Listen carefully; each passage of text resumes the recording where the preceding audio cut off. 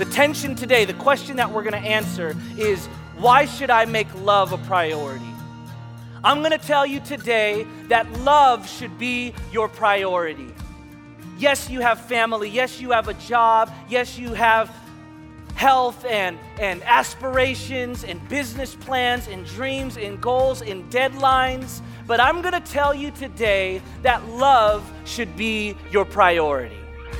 Christ himself said, and the greatest of these is love. Welcome to another edition of Rescuing Awe, broadcast outreach of the Movement Church in Oakland, meeting on the campus of Mills College in Oakland, Sunday mornings at 10 a.m.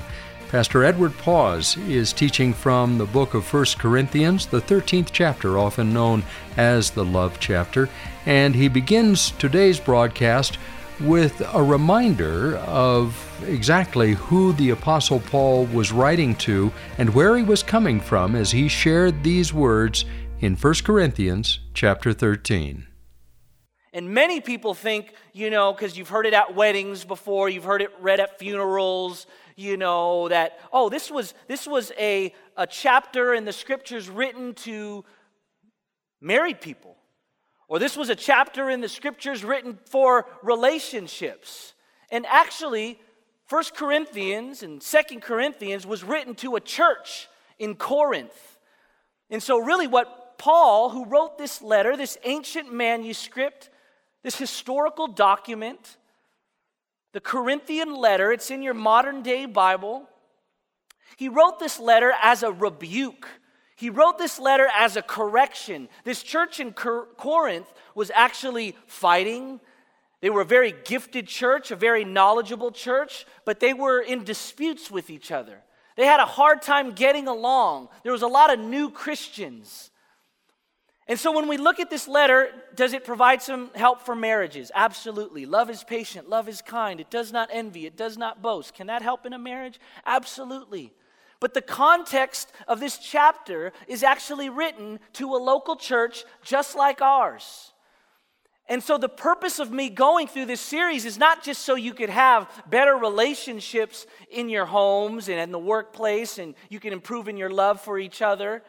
Really, it's more so that we could be a community that loves well. The reason I've been going through this series and wanting to talk about this idea of love is because I want us to be a community that loves well. Jesus teaches, he says, how will they know that you are my disciples? It's by the love that you have for one another.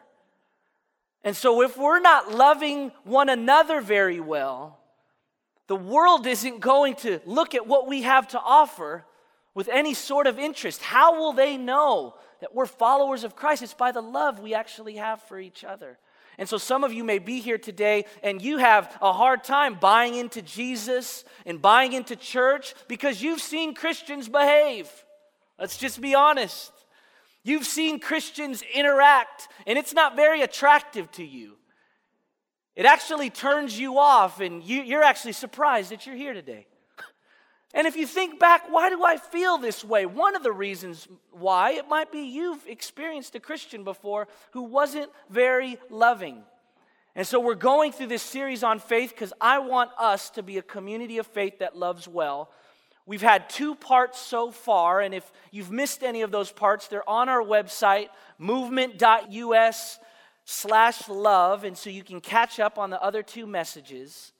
But today we're going to look at the last 5 verses. We're going to finish our series by looking at the last 5 verses of 1 Corinthians 13. And to set it up, I want to talk about priorities. And let me just start by saying, I don't know if you're anything like me, but I have a hard time putting first things first. Okay? So a couple roles. I'm a pastor, I'm a husband, I'm a boss. I have a staff of 3 other people. So I'm a family member. I'm a son.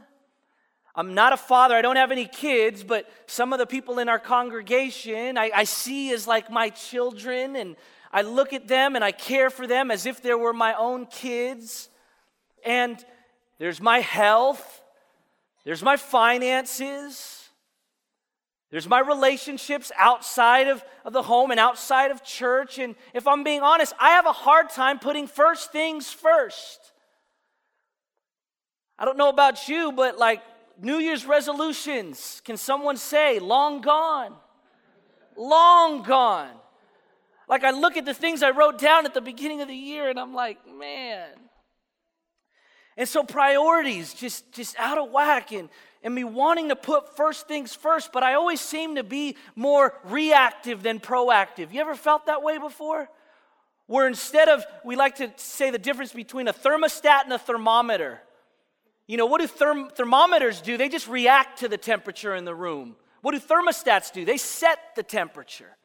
They set the pace of life. They set the speed of life. Do you ever find yourself just reacting to what everyone's doing? Phone call coming in. Oh, I guess I got to go there. Oh, yeah, you need to meet. Okay, yeah, I'll put it in. Oh, shoot, I forgot my kids. And you're just like, and everything. Priorities. Putting first things first, having a hard time saying this is the most important thing, and so this is where I need to put my time. You ever feel at the end of the week that you got a lot of things done, but you didn't get the most important things done? You crossed off a lot of boxes, but like the things that you know really needed to happen, the conversations you really needed to have, the places you really needed to go, those didn't take place because you were just like a thermometer going to and from. And so how do you put first things first is a little bit of the question. How do we know? And don't you just want someone to tell you what to do sometimes? Just tell me what order to put them in. Just tell me what to do. I know husbands, you've done this with your wife. Just tell me how I'm supposed to be. I don't know. I can't understand. Just write a list and I can just do it in order, okay? And so just tell me how to prioritize. Okay, Ed, I feel the emotion of being all out of whack. Just tell me what to do. Okay, all right, I'm going to do it. The tension today, the question that we're going to answer is, why should I make love a priority? I'm going to tell you today that love should be your priority. Yes, you have family. Yes, you have a job. Yes, you have health and aspirations and business plans and dreams and goals and deadlines. But I'm going to tell you today that love should be your priority. And that might not be surprising to you in a church setting, but the more specific question I'm going to answer is why? Okay, Ed, I get it. That sounds about right. Love is a pretty high value. But I'm going to answer the question why. Why should you make love a priority? Why? Out of all the things, out of all the stresses in this life, why should I put love at the top of the list? Shouldn't my spouse be at the top of the list? Shouldn't my kids be at the top of the list? Shouldn't getting out of debt be on the top of my list? Shouldn't finding a spouse be on the top of my list? Ed, if you knew how old I was and how single I feel. But I'm going to say love and not just and wouldn't you say, well, if I say I want to put my wife first, isn't that love? Well, not necessarily.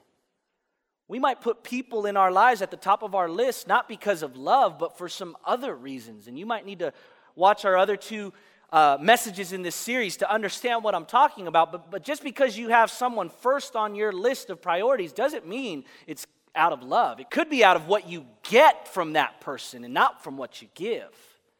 How are we going to find this out? How are we going to answer this question? Well, we're going to see it very clearly in the last several verses of chapter 13 of Paul's letter to this dysfunctional church in Corinth.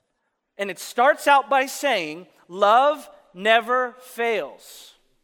Love never fails. And actually, the rest of these 5 verses, all they are is a working out, is a continuation, is a reiteration of those first 3 words, love never fails.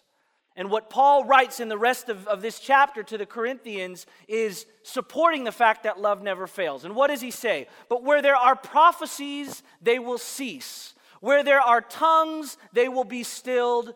Where there is knowledge, it will pass away. Like I mentioned to you before, this church in Corinth was very gifted. Not only were they very gifted, but they were very interested in the supernatural. Some of you may know people like that. Some of you may know Christians like that. They're all about the supernatural. They're all about just words of knowledge and prophecy and all these other things. And this is what the Corinthian church, they were all about these supernatural gifts.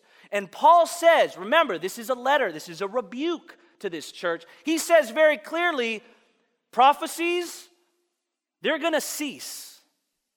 The ability to see what the Word of God says or be the mouthpiece of God, that's going to come to an end. In other words, Ed, your job has a time limit on it.